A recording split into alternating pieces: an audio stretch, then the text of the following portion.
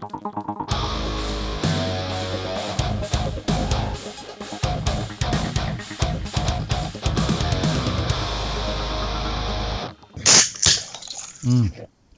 of that. That's a Kilkenny being opened.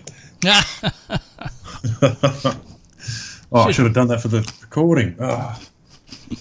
That's okay. We'll just start now. I'm Amby. I'm Kana. And welcome to Diplomacy Games.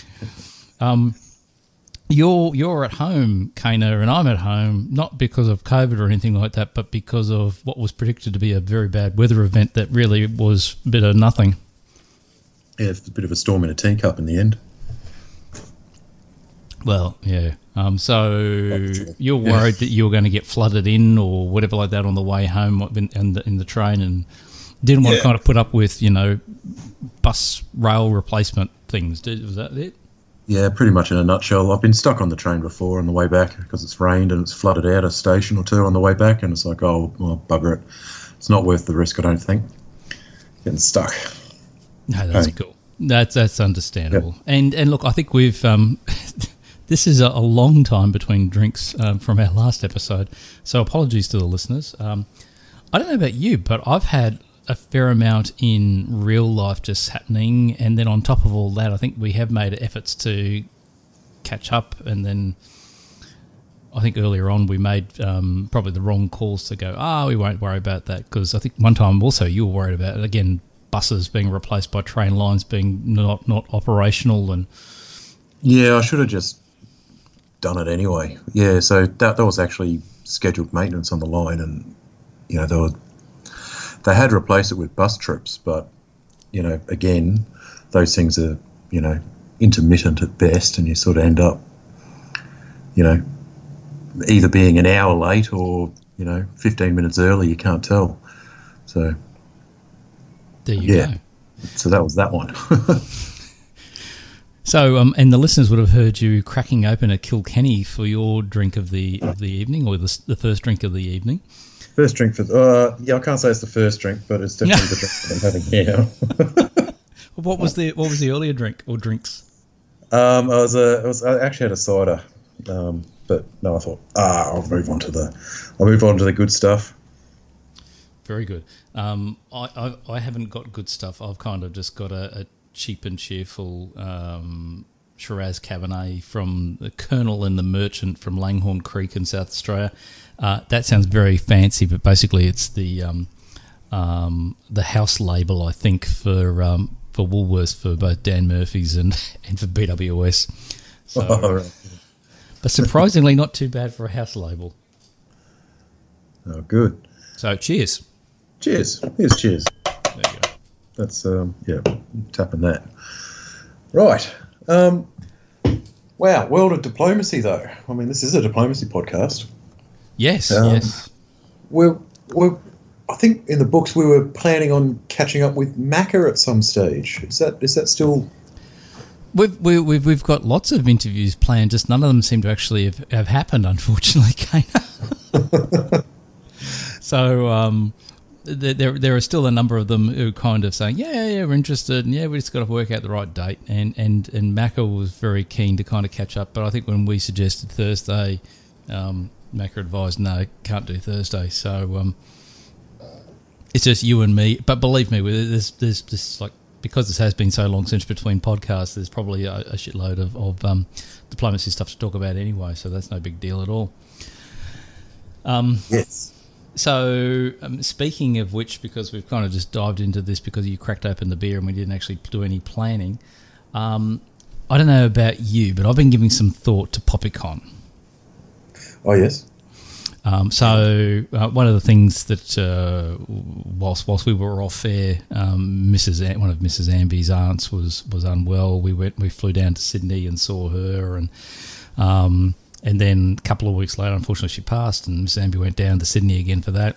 And I guess it's kind of, from my point of view, made things far more open to the idea of travel interstate, particularly with where we're at the moment, COVID-wise, in Australia. I mean, I think Victoria and New South Wales pretty much have next to no restrictions. Queensland is about to move to that. in a couple of weeks' time, I think. So yeah, and even just at a national level, I'm pretty sure was it this week or last week they opened up the international borders. So theoretically now tourists can come to Australia. I don't know what the rules are, but I'm kind of assuming provided you're vaccinated you can come in, but who knows? I haven't checked that, so please check that if you're thinking of coming to Australia. But yeah, I was now thinking I'm pretty keen to go to PoppyCon. So what are your thoughts on that? I'm actually reassured a lot about what you've just said there. So like landing domestic, you just go through as per a normal airport process. Nothing. It was like you just kind of rewound the clock 2 years before COVID. You just kind of got off the plane, and apart from the fact you have to wear a mask on the plane and you got to wear a mask inside the airport, the rest of the time it was just plain sailing. You just got off the plane, there's no coppers there, you just go get your bag and then leave. You know what I mean? It was it was great. It falls on a long weekend, doesn't it? Yeah, so it's on the Anzac Day long weekend. So I think you've talked about if you were to attend, you probably also would maybe tack on a little bit of extra time to catch up with family down there. So from my perspective, yes, keen to go, and I'm very happy to kind of organise that at my end. So if you are as well, it's just a case of whether we fly down together or come back together or whatever. I suppose we can work out the logistics a little bit later, but it's only 2 months away. Yes. Well, yes. Yeah. No, now's the time to buy the tickets, I suppose, while they're still cheap. Yes, although I'll probably end up using credit from all the flights I haven't been able to take earlier on the last couple of years. Right, yeah.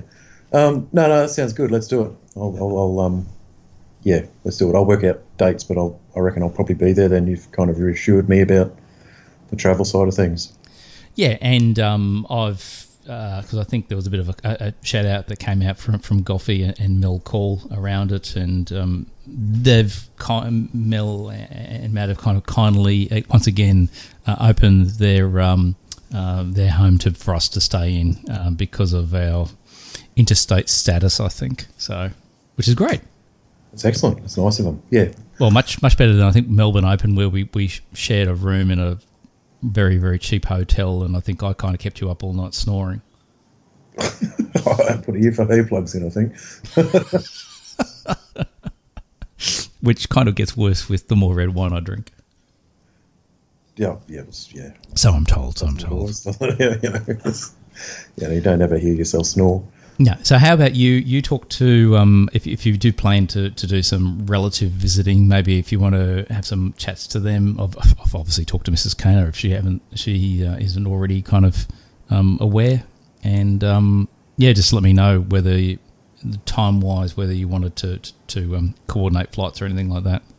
No, that sounds good. Yeah, no, I think it's a well-deserved break anyway, and I think going to playing a diplomacy tournament, we can't go past it. One of the best things to do out there, I reckon. Absolutely, and if that goes well, and presuming over the next few months' time, things go well international border wise, I think is it next year's meant to be in Bangkok again, the rescheduled WDC? Yes, I'm pretty sure it was put till next year. But that's definitely on the cards. Absolutely, 100%.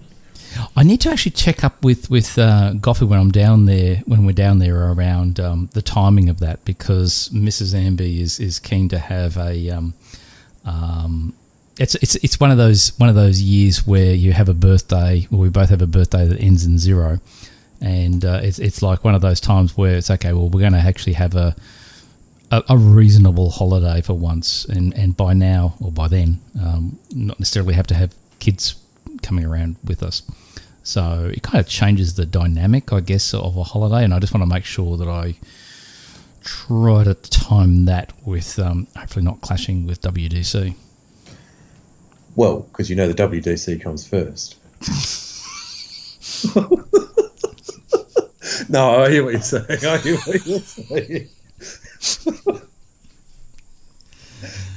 Let's check see when the actual dates are, and Based on the way I'm playing at the moment, I'm sure it'll clash, smack bang in the middle. So, How are you playing, by the way? How many games are you in? That's a good question. Let me check. Move that. 1, 2, 3, 4, 5. 5 games at the moment. Now, it wasn't so long ago where you texted me that you'd just taken over an excellent position on a rather large map, and and I did very well. That game's now finished, and I won. You won. Yeah. Tell us about that. Which one was that one?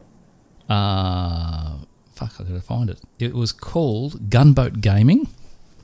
It was a Modern Diplomacy 2 map, and this is one of those times where as we've talked before on the show about lurking in the not lurking, being a helpful participant of the diplomacy community by looking for games where somebody has civil disordered, and you're giving back to everybody by turning up and joining those games, penalty free if you lose.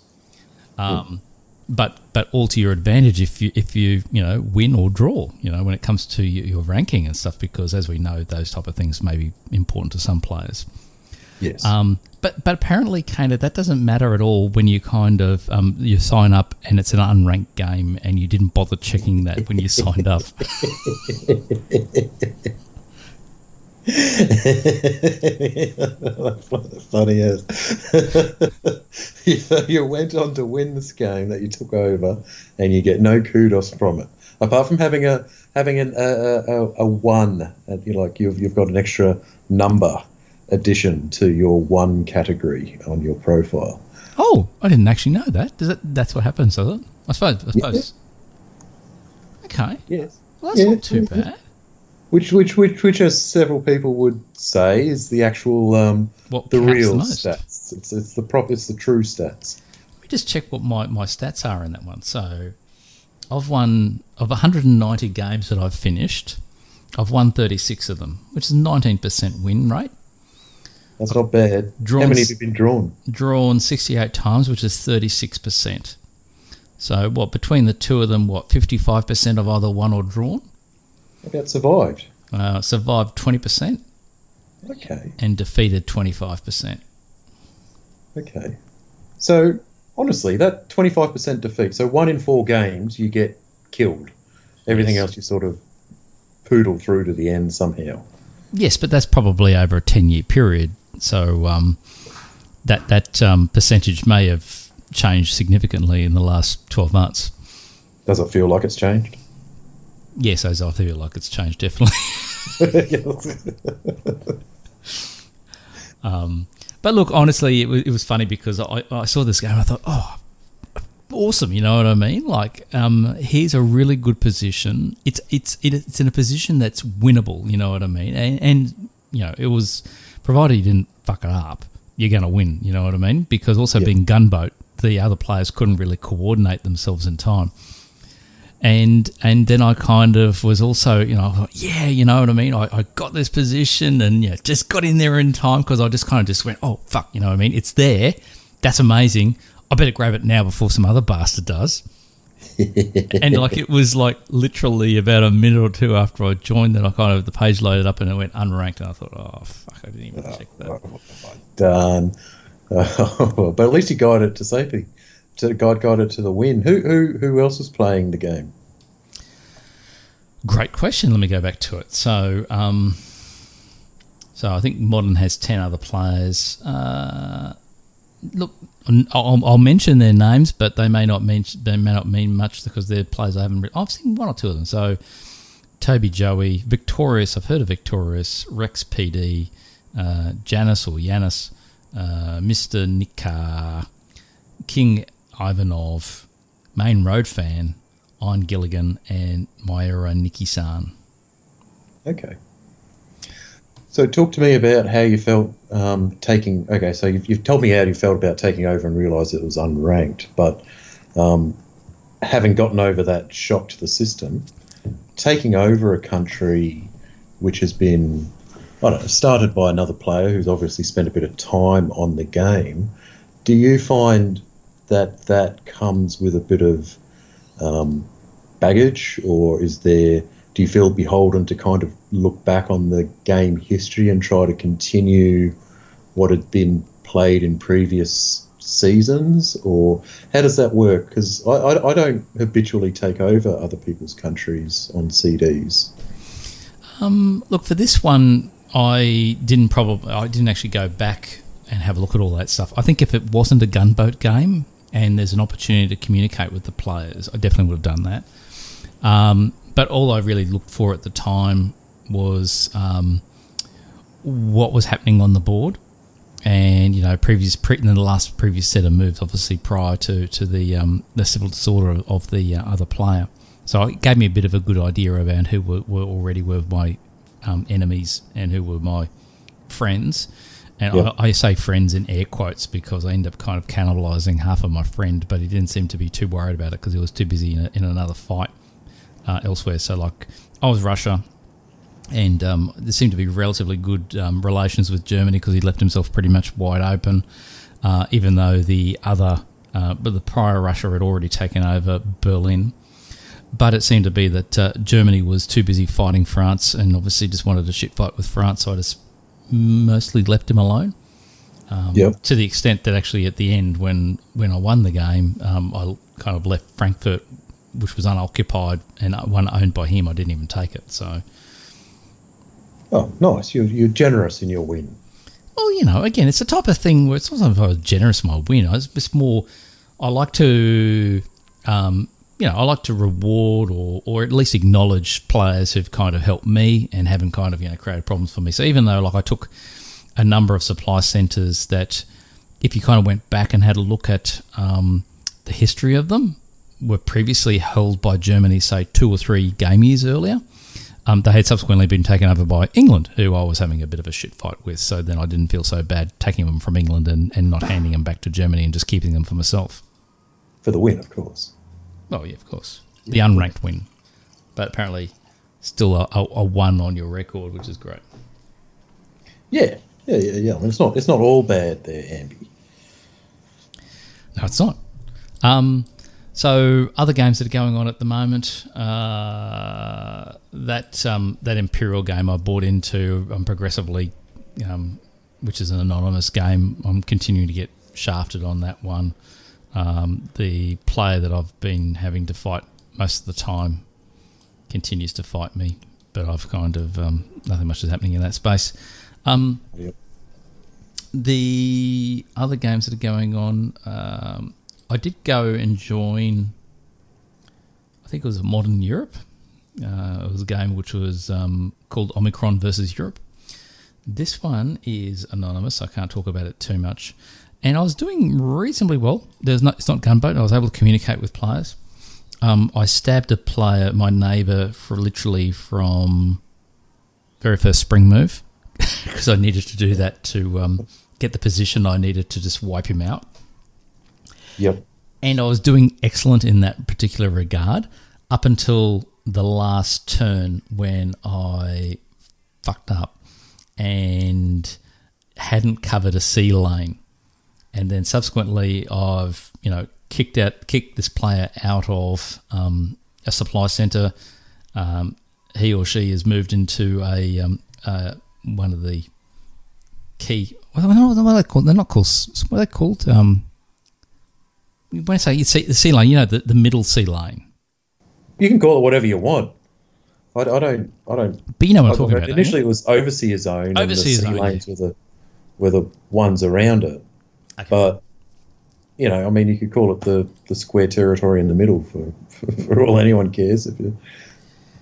Yes. So basically, long story short, I managed to kind of take the supply centre I was after, but had failed to cover off stupidly the overseer zone, and going into a 4 move now, this particular player has easy access to take their pick on vacant supply centres that I cannot possibly cover. So I've just opened it. Yes, there's 2 that you can't cover. Okay. So this particular map is loosely based. No, it is kind of based. It's taken the territories from the Europa Renovatio map, Is it? but it's I think simplified. I think it's a different map, isn't it? Simplified some, like it's made some larger. It's moved around some of the territories. It's kept a few sea lanes, but reduced the amount of them, and it's gotten rid of all of Africa. So,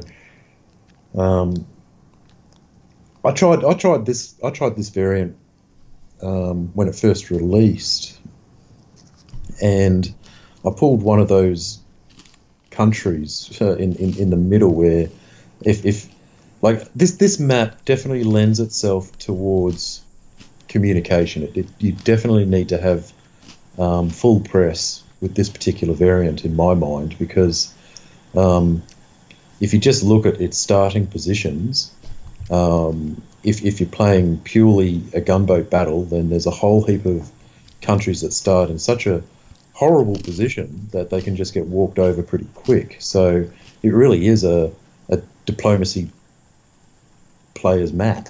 You know, if you're into the diplomacy, that's my opinion of it. Yep.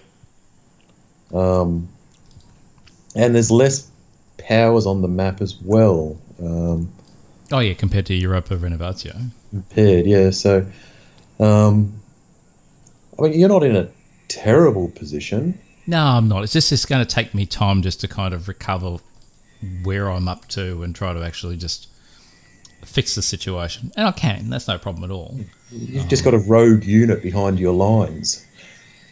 Yeah. Yes, and I kind of had hoped to get rid of that and reduce it down more, but clearly I'm going to have to wait a little bit longer. Yeah. Quite a while longer. That's my fuck up. So again, this is one of those things where I'm learning more and more. Other games going on. The Divided States game that I'm in, I'm still hanging in there. So that's No Name 11, which is another anonymous game.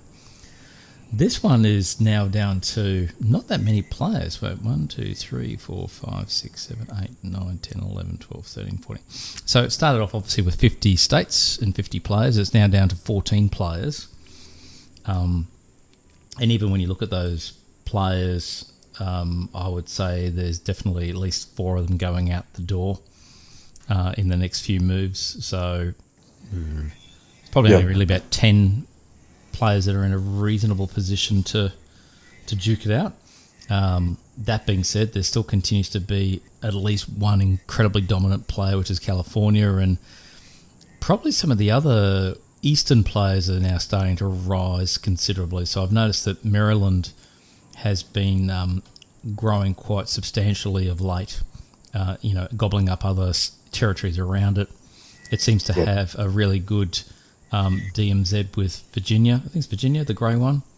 So, yes, it's interesting where this game is going to go, because there's very, very much one dominant power in the West, but a number of very strong positions in the East. And as we've seen before, like when I play this game as New York, because there's so many supply centres on the East Coast, because of all the states on the East Coast, it visually doesn't look as significant as, say, if you control half of the western parts of the United States. But you can still be in a very, very strong position, particularly if you've got a good neighbour like Virginia. Well, they do together.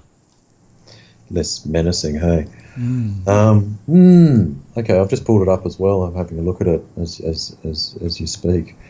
I guess this one really needs to, like, balance of power politics really is probably key to where this game's going to end up. Mm-hmm. Managing to make an alliance against the either predominant power and hoping that alliance holds, and hoping that, because there's still a lot of growth in some areas, potential growth. It's an interesting space to be playing at on that one. Indeed. And then probably the last game I'm currently in of any note is Yellowstone Honey, which is a Europa Renovatio game. Anonymous again, unfortunately. That's the one you bought into. Ages and ages ago, yeah. Well, actually, I think I can't even remember which ones I've bought into, which ones I haven't now. No, I do. I specifically remember this one. You bought into a power that I had played at some point. Oh. No. That was another game. That's another one. No. Hey, you're not doing too bad in that one. This is anonymous, but it's full press, right? Yes, that's correct. Yep. Well, I don't know if I'm doing too bad. I'm just I'm hanging in there as a more middling power. Let's just put it that way. Which isn't too bad a place to be at with these larger maps. Really, if you can sneak your way into the draw, a draw's a draw. Oh, absolutely, yeah. So this is one we probably want to talk about a little bit later, or one if we do a Patreon thing, just to kind of go into a bit more detail. Maybe those two. Yeah, definitely. I'll hold that up on a tab. Oh, that's a good one. I'm currently in 2 games at the moment. Oh, yeah? Yep. There's the 36 for all. Ah, yes, I've been watching this one all the time. Every single time it pops up because I'm spectating. Whenever it pops up, I kind of go, "Oh, okay, let's go see this one." And this is probably the first game, Kana, where I've actually taken a real serious interest as a spectator in a game. Oh, yes. And I know it's because I know you're in it, and I'm keen to see how you go. But even putting that aside, the dynamics on this particular map now, as it's starting to head, I personally think, towards the end game, is really quite interesting. Oh, shit, someone's... Oh, that's okay. I don't know. I personally reckon that this is going to... Well, I reckon it's going to hit 3 ways pretty soon. So I guess a few seasons ago now, I got really excited. So there was a stalemate line in the east, and 2 powers. There were middling powers against the larger ones on the board, but sort of. I'm very much looking forward to the end of game statements on this particular one, just to hear the why a small power attacked another small power when it wasn't in their interest to do it. They had stalemate lines, and all they had to do was just hold those positions and not attack each other, and they would have gotten in through to the draw. But then they ended up attacking it, but one attacked the other, which caused the power. Both of them to not do well. But it basically threw the game, and I don't really understand the thinking behind why someone would do that. Apart from maybe it was just simple boredom. Maybe they just got sick of entering the same moves in again and again. But I couldn't figure it out. Well, the only other thing I can think of is whether they thought by doing that a neighbour who maybe where you've got a stalemate line, they may kind of ease up on them. You know what I mean? So hypothetically, you having a stalemate position with them may have gone, oh, okay, well, I'm okay with my neighbour doing that because it gives me a chance to pull my units off and start attacking somebody else. So I can see there is I think potentially a method in the madness other than just boredom, or them just wanting the game over, and the quickest way to do so is to attack someone and eventually kind of get gobbled up themselves. But it would be interesting to look at the stats and work out when people do that, how often as a strategy does it work versus it blows up spectacularly in your face. I think it'd probably blow up more often than not, to be perfectly honest with you, the internet being the way it is. But, yeah. Anyway, I reckon this has got maybe 2 or 3 seasons to go, build seasons, and then it's done and dusted. Wow, okay. That's what I reckon. So, yeah, next time we record, we'll have end of game statements, and I'll share. That'd be really interesting. I don't know whether you even want to kind of reach out to those 2 players, whether they're interested in, depending, of course, if it goes to a draw, what their thoughts are, or whether you wanted to kind of get everybody involved who was of particular interest in your game. Yeah, there's an idea. Yeah. Well, I mean, why not? I'll be interested to hear what their thoughts are in the matter and how they approach this particular variant. So that's one. And the other one is sort of a similar one. It's called Four Heralds Wintercorn Bloodbath. This isn't a Cloak and Dagger game with a title like that, is it? No, it's not. It sounds like a Cloak and Dagger title, though, doesn't it? It does. It does. I saw that. I go, I got to join that. That's an excellent name. But I've joined up. It's still early game at the moment. I've fallen into competition with a neighbour pretty much straight away. Yep. But that neighbour has also fallen into conflict with a neighbour on the other side of him. So he's in a losing position, but I'm not expanding as fast as I would quite like at this stage. Yes, so I've brought up that game and I'm looking at it now, and I think it looks like the neighbour that you went into competition with, again, it's anonymous, we can't go too much. I'm having difficulty working out, are you talking about you were initially up against someone and then you both disengaged, or are you talking about a neighbour you've been involved in butting heads and you continue to be? Pretty much butting heads and continue to be butting heads. Okay. Yeah, I can see where you're butting heads. Yes, I you're sending me little chat messages. Yes, I know. Yeah, okay, right. I forget that you're. Yep, gotcha. But I'm kind of was just trying to work out who I was talking about. Yeah, who are you talking to? And as I said before, there's someone that you're clearly currently butting heads with. I wasn't sure it was part of the history whether you were butting heads with another neighbour earlier. No. This is the first conflict. So early game, early map on one of these larger maps, and it's tussling it out.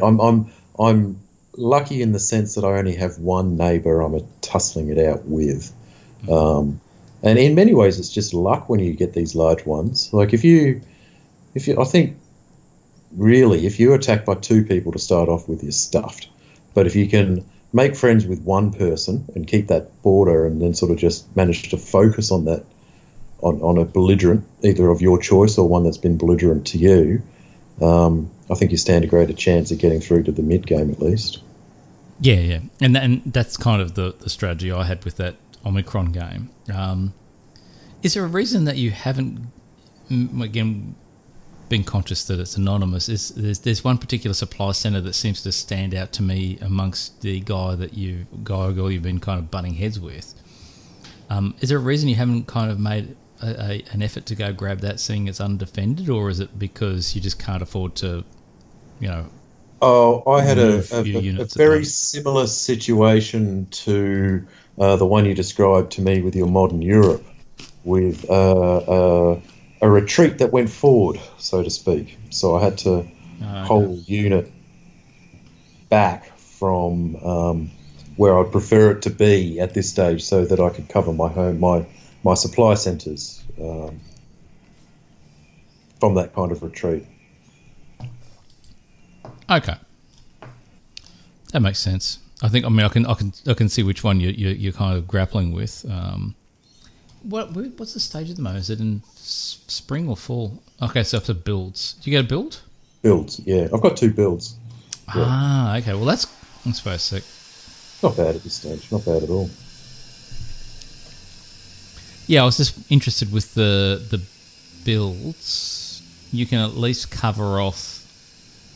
You can definitely cover off your supply centre that you're open with that forward retreated unit.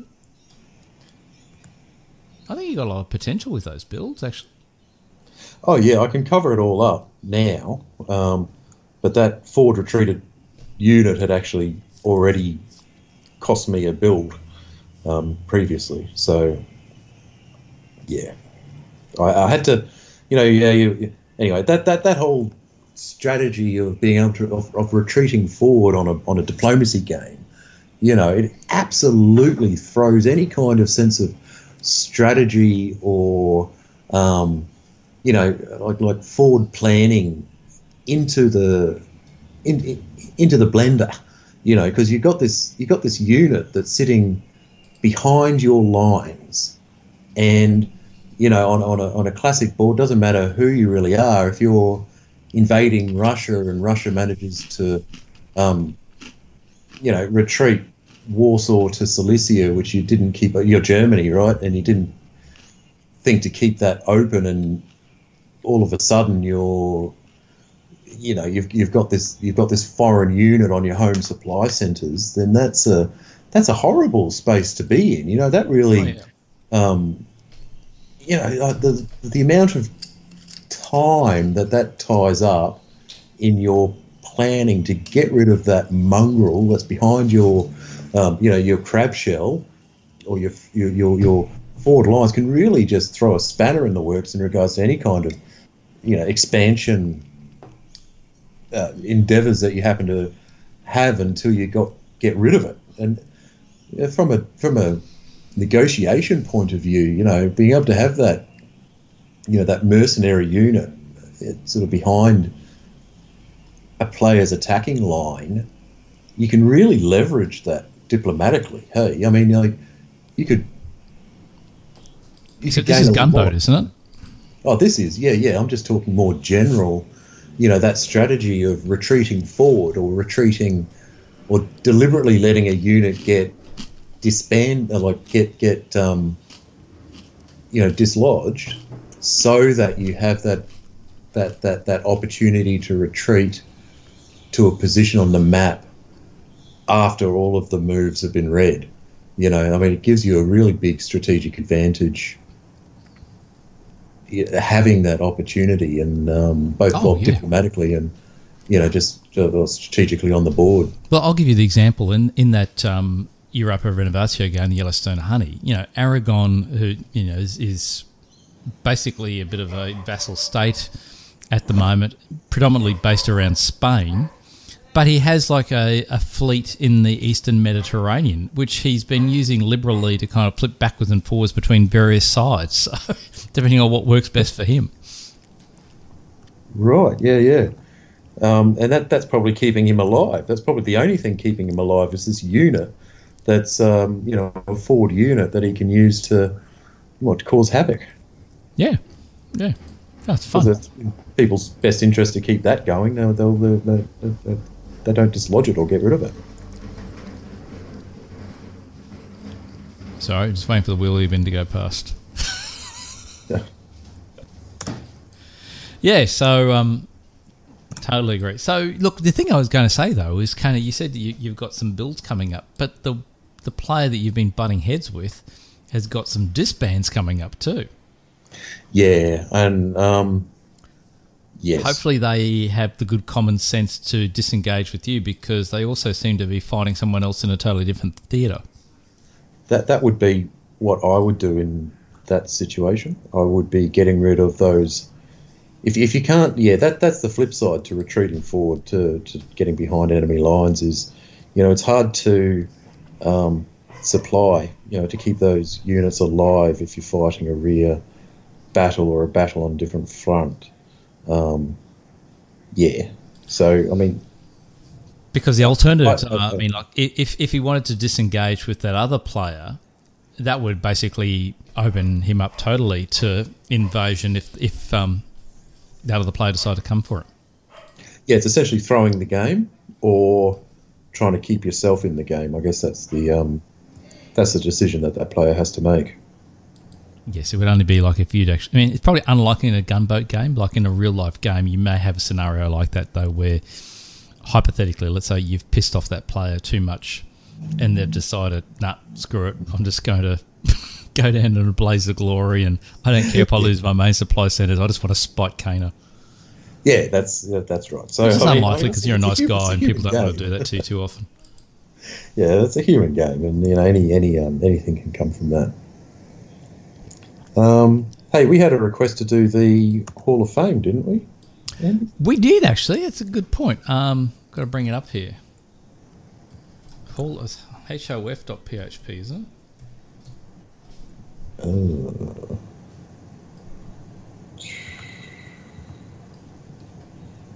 Hall of Fame. Yep, here it is. It's the games drop down.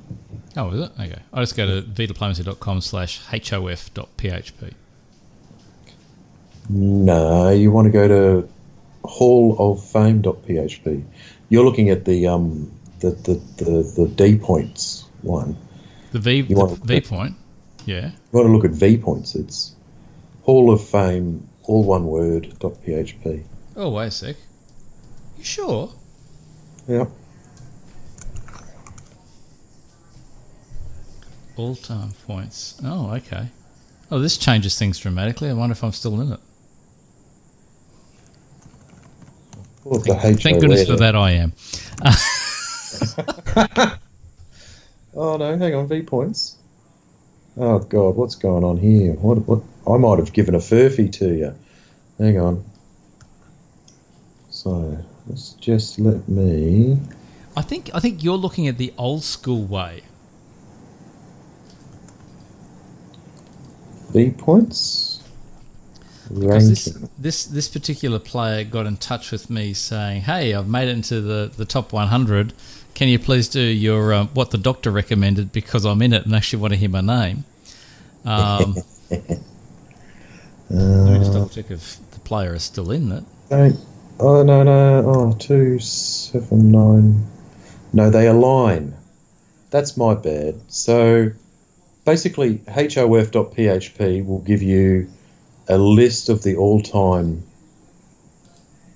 list, but the Hall of Fame, all one word, will give you an option to look at the all-time points or the all-time points for active players in the last 6 months.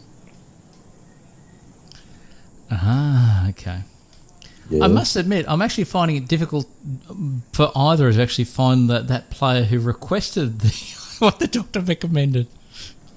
You remember who it was? Send me a PM on that player's. Oh, okay. Wait a sec. Oh, fuck. Getting bitten by some bug. I don't know how the fuck I did it. Chat.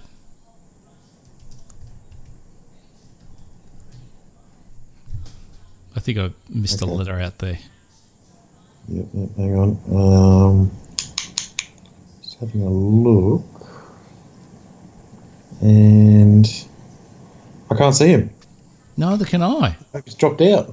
Hang on, let's look at all time. Oh no, that'd be worse. Yeah, good question. Maybe he got banned for cheating. Why would he get banned for cheating? How about we hold off on doing that one until he's in it? Otherwise, he'll be pissed that he missed out. Yes. Yeah. No. Let's do that. Okay. Sorry. We will do it. We will endeavour to do it. However, we're not going to do it right now for V diplomacy. But I mean, we have players at other websites who listen to this. Sure. Podcast. So what do you want to do? You want to go do web diplomacy or something? Well, I kind of feel like play diplomacy needs some love. Ambi? Okay. Do you know how to find their top listings? No. I'm sure it's there. Play diplomacy online. Okay. I'll pull that up. Playdiplomacy.com.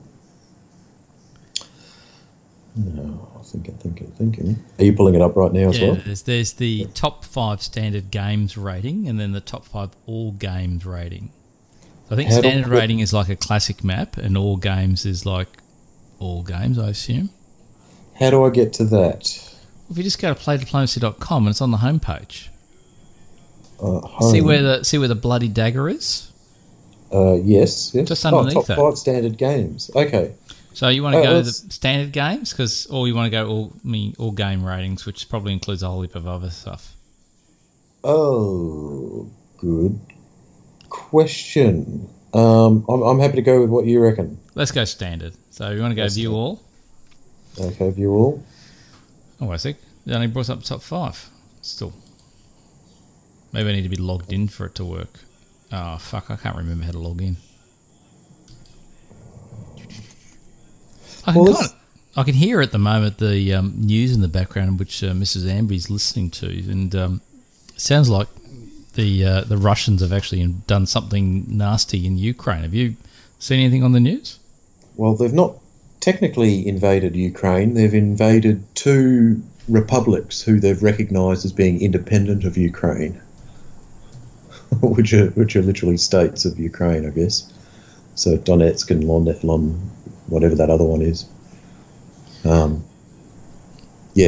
So what, in my understanding, what's happened is that there's two regions of Ukraine on the eastern border between them and Russia that Russia, I think it was yesterday, recognised as being independent from the Federation of Ukraine or the Union of Ukraine. I don't know if it's a federation or a confederation. Whatever it is. I'm not sure anyway. So it's recognised those two regions as being independent and republics in their own right. And then today they've gone and put peacekeepers in those regions, according to the Russians. That's very nice of Mr. Putin. Making sure that things don't get up to any mischief in those areas. Yeah, this is my peace. This is your peace. We keep peace. We keep. So, okay, so sorry, I did see that story on the news yesterday. I wasn't sure that, from what I could hear in the background, whether something had kind of deteriorated further. So, as you're... apparently there's explosions in Kiev or something as well, but no, I don't know. This is the thing. We kind of... Okay, I'm interested in your perspective as a diplomacy player, a pretty good diplomacy player based on your current, games. What's your take on Mr. Putin as an actual diplomacy player? Well, I was surprised that it's actually eventuated, to be perfectly honest with you. My thinking is that if you're going to invade another country, the best way to do it is not to telegraph that you're going to do it months in advance, right? Mm-hmm. If I think Russia, Putin, had intentions on actually annexing the entirety of Ukraine, they wouldn't have massed the sort of troop build-up on the border in such a way as to allow foreign observers to sort of see what's going on. Yep. Yeah, to allow for defensive time and all of that. Now, from I guess, that there's another couple of ways you could sort of take this discussion, but, like the ethnic diaspora of Russia really sort of started around Kiev, all of along that Don River kind of region, and went north. Like Moscow's relatively new against some of the more southern city-states, but then those southern city-states were annexed by the Golden Horde and so on and so forth. You had the history of that area is quite turbulent, and then there's peasant uprisings, which they had their own independent state for a while, but they speak a version of Russian. It's understandable to each other. I think, correct me if I'm wrong, but Ukraine for a large period of its history was actually controlled by or run by Poland. Back, you're 100% correct. Right back. Yeah. The Polish-Lithuanian Commonwealth for a long period of time. Actually, I've been listening to a podcast. I listened to this one a fair amount from two British historians. It's called The Rest is History. And they've kind of rushed out one looking at the relationship between Ukraine and Russia over the years. And it's really quite interesting. I think the analogy they kind of gave, which is 100% correct, is it's like the equivalent of the relationship between Ireland and England or the United Kingdom. They're intrinsically entwined for good reasons and bad reasons due to history. And you're never going to be able to pull it apart because due to what happened historically, there's a whole heap of people of one ethnic or ethnic and also religious perspective, living in another totally different area. You know what I mean? And I don't know. This to me seems to be very much like, it's almost like the same playbook that Putin pulled on Crimea. You know what I mean? It's like, right. Oh, well, Crimea is mostly all full of Russians, so, we should kind of have it. And this is like, well, these areas are kind of mostly full of Russians, or even historically the Cossacks. We should have it. We're only there to first peacekeepers. But it's very dare I say, Sudetenland type of conversation. I guess if you want to broaden the conversation around that whole territorial idea of like ethnic territoriality, and you've got that enclave in Kaliningrad on the Baltic coast. Oh yeah, but that was a result of end of World War II, and the fact that it was previously the heart of old, Prussia. They just kind of just took it. That region, those Baltic states themselves have their own sort of checkered history with the Russian empire, I guess. Yeah. But bringing it back to the Ukrainian question,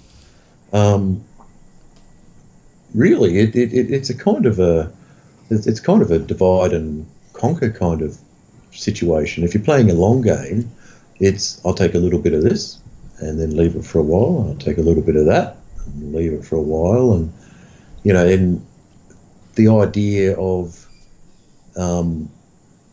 balkanizing the Ukraine, so it's not actually one country, by recognizing various, I don't know, do they call them states or territories, as actual sovereign republics in their own right, is in itself kind of an end game. Like it probably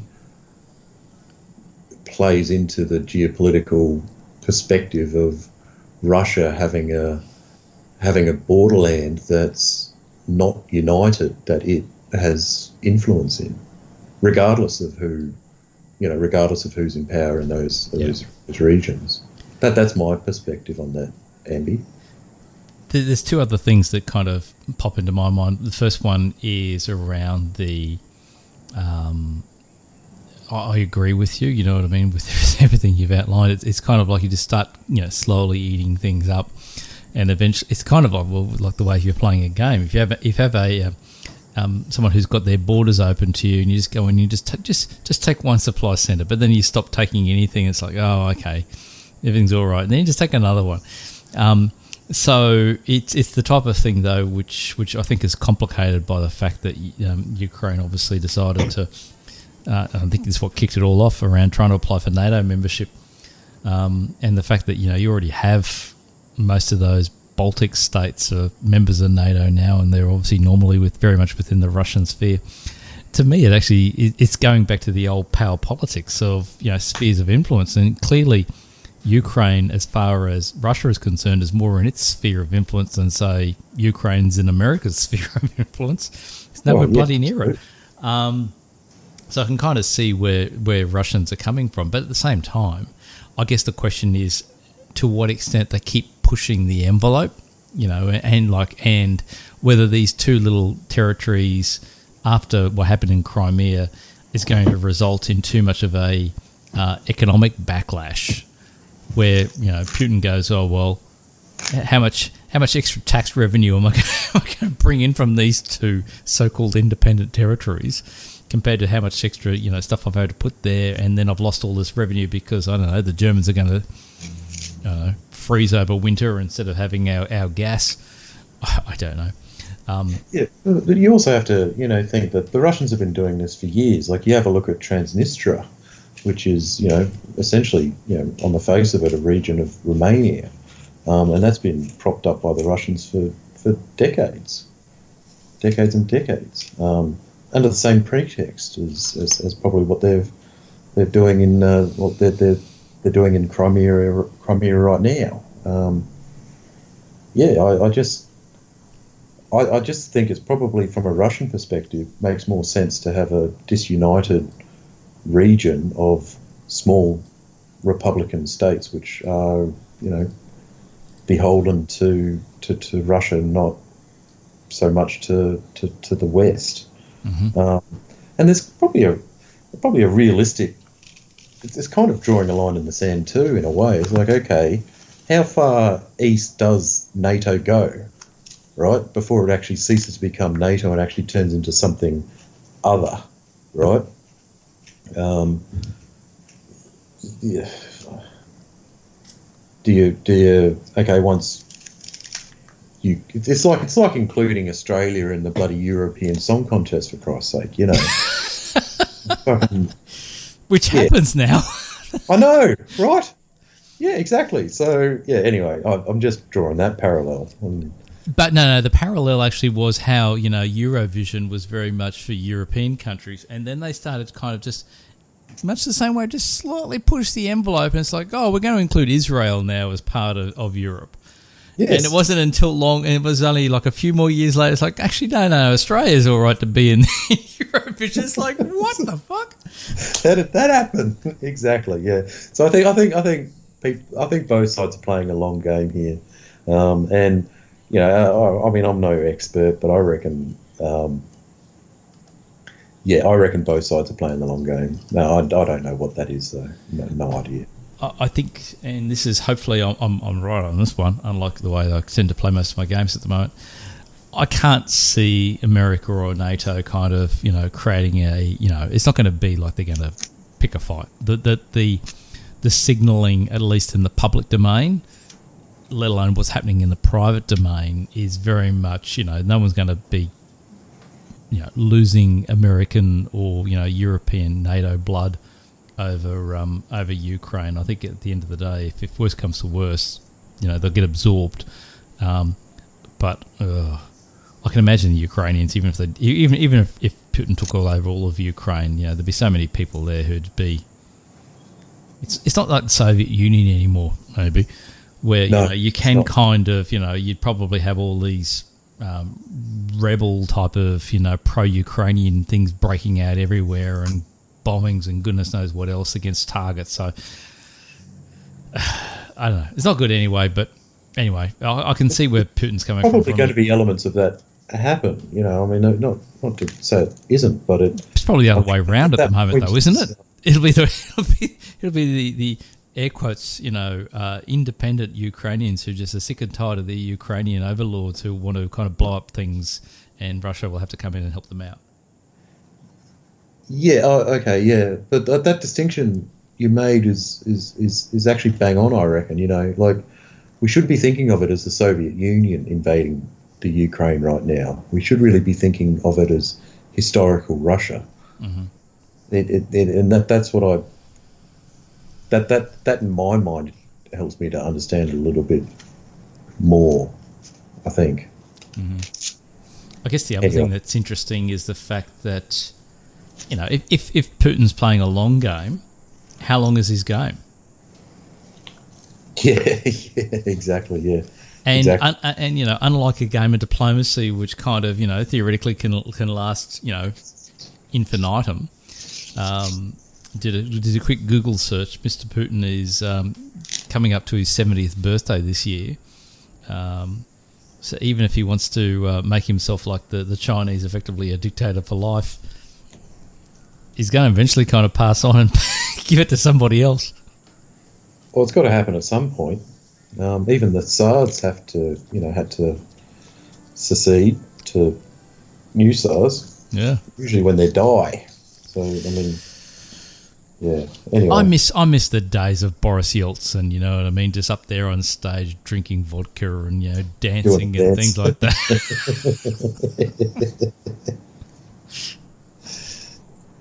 Anyway, hey, I managed to actually, whilst we were talking there, I did work out how to log into Play Diplomacy to try to find out what the their top 100 is.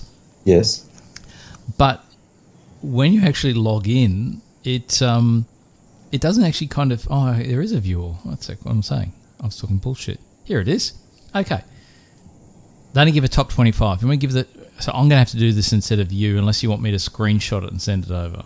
No, let's do it, because that's part of that. It's So I've got to screenshot it, hey? Send the screenshot, yep. I wonder how the fuck to do that. Probably Snippy Tool. Is there a Snippy Tool on this thing? Snip and sketch. Okay, new. Do you want top to bottom? Because they don't all fit on a single... Oh, let's see. No, they don't fit on a single page. I'm going to give you 25 to 3. Okay. And then I'm going to give you the top 2.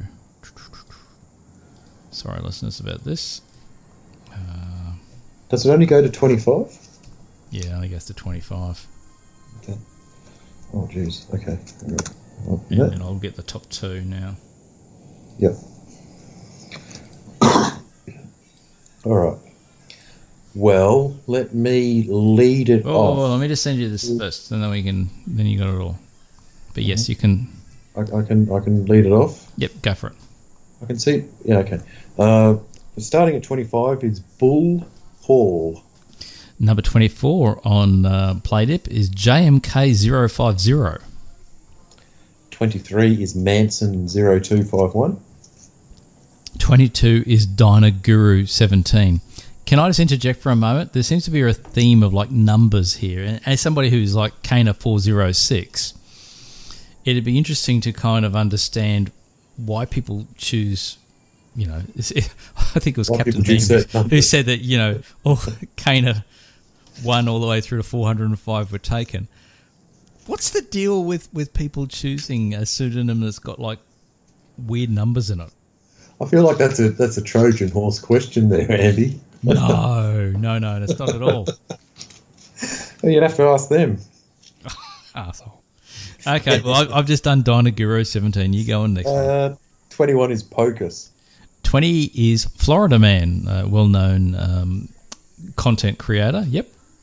29 is Gold SMJ. 18 is Badger 1991. So at least I reckon Badger was born in 1991. We still have no idea what 406 means. Born or married, maybe. Anyway. Ooh, okay. 17 is Darwin Theory. 16 is Big Bird. 15 is War Smith. 14 is Marcus. It's not Furious. Is it Furious?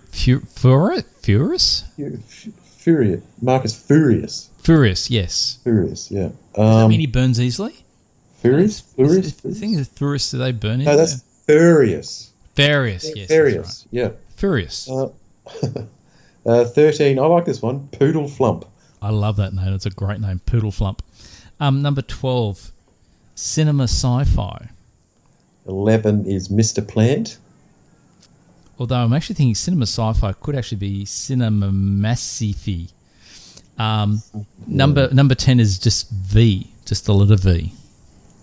9 is an Ubergut. Oh, that's a good name too. He's probably had a couple of beers. Number 8 is Wethalon. 7 is Alexandros Omega.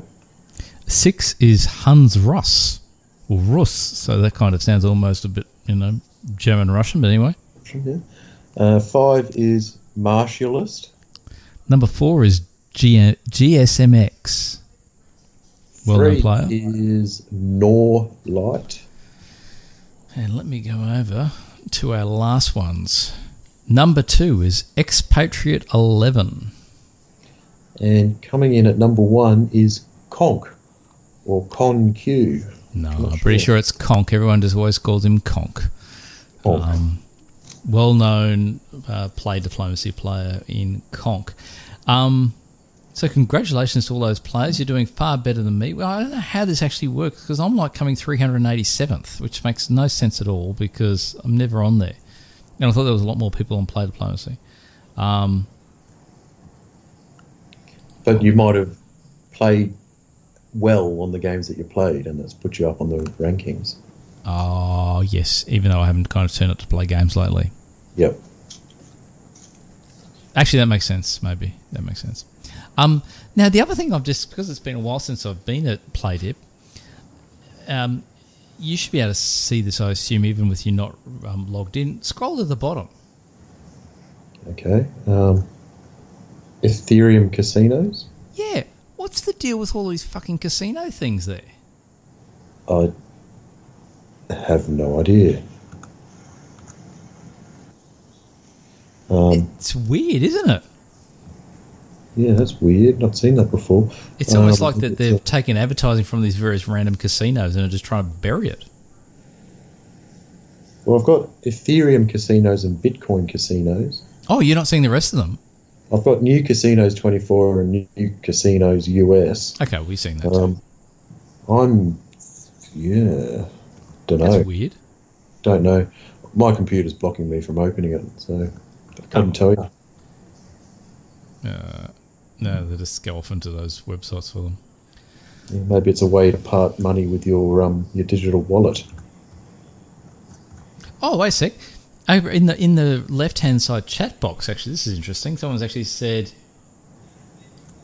I'm no fan of gambling or crypto, but the ads are not very obtrusive. Wonder what, sorry, this must be something that's recently happened here. Oh, okay. Well, I can't. Pops212 hardly ever glanced at the bottom of the homepage, but just did. Since when did it feature ads for gambling and crypto? Anyone else find that unwelcome? Yeah.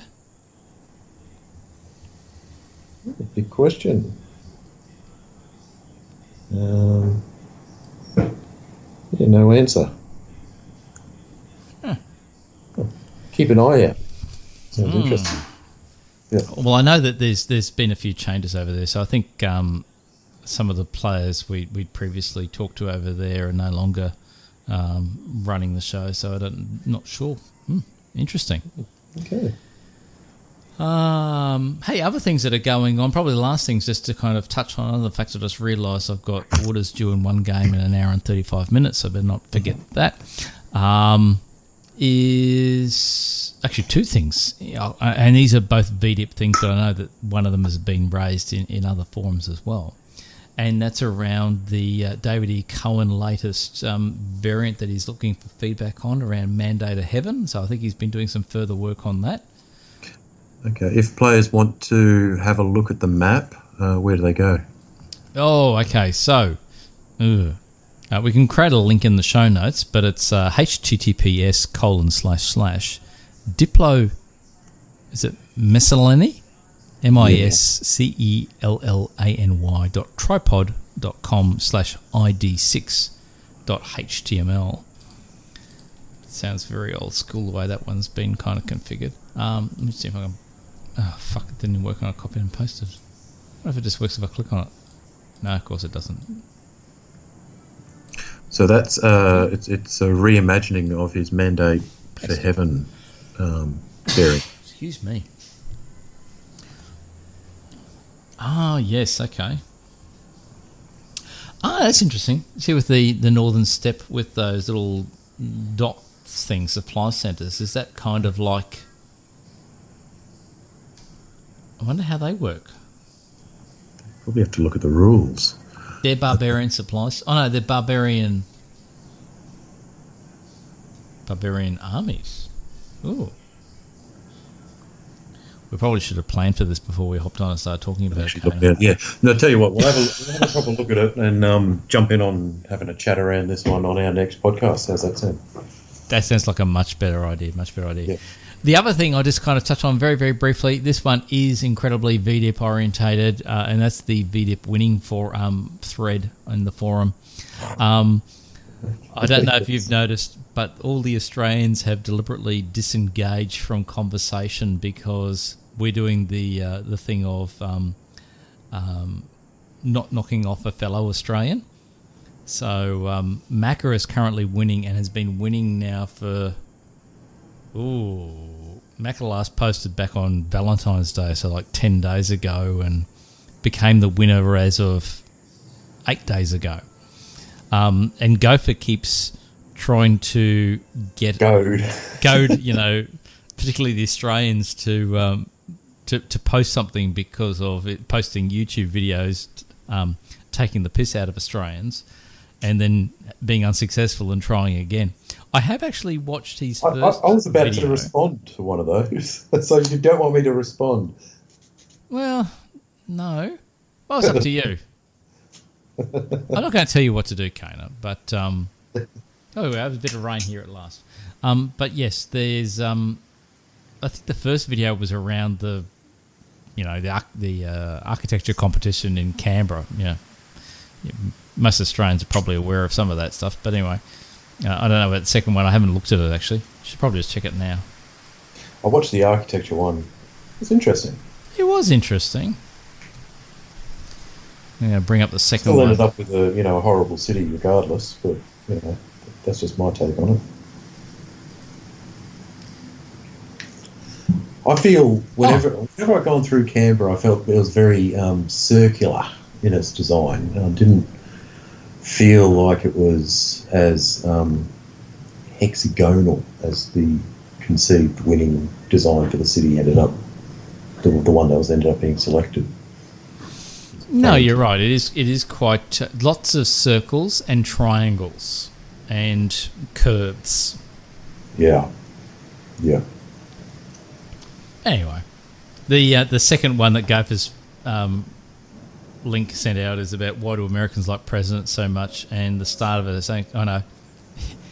The link actually is through to what would you call it?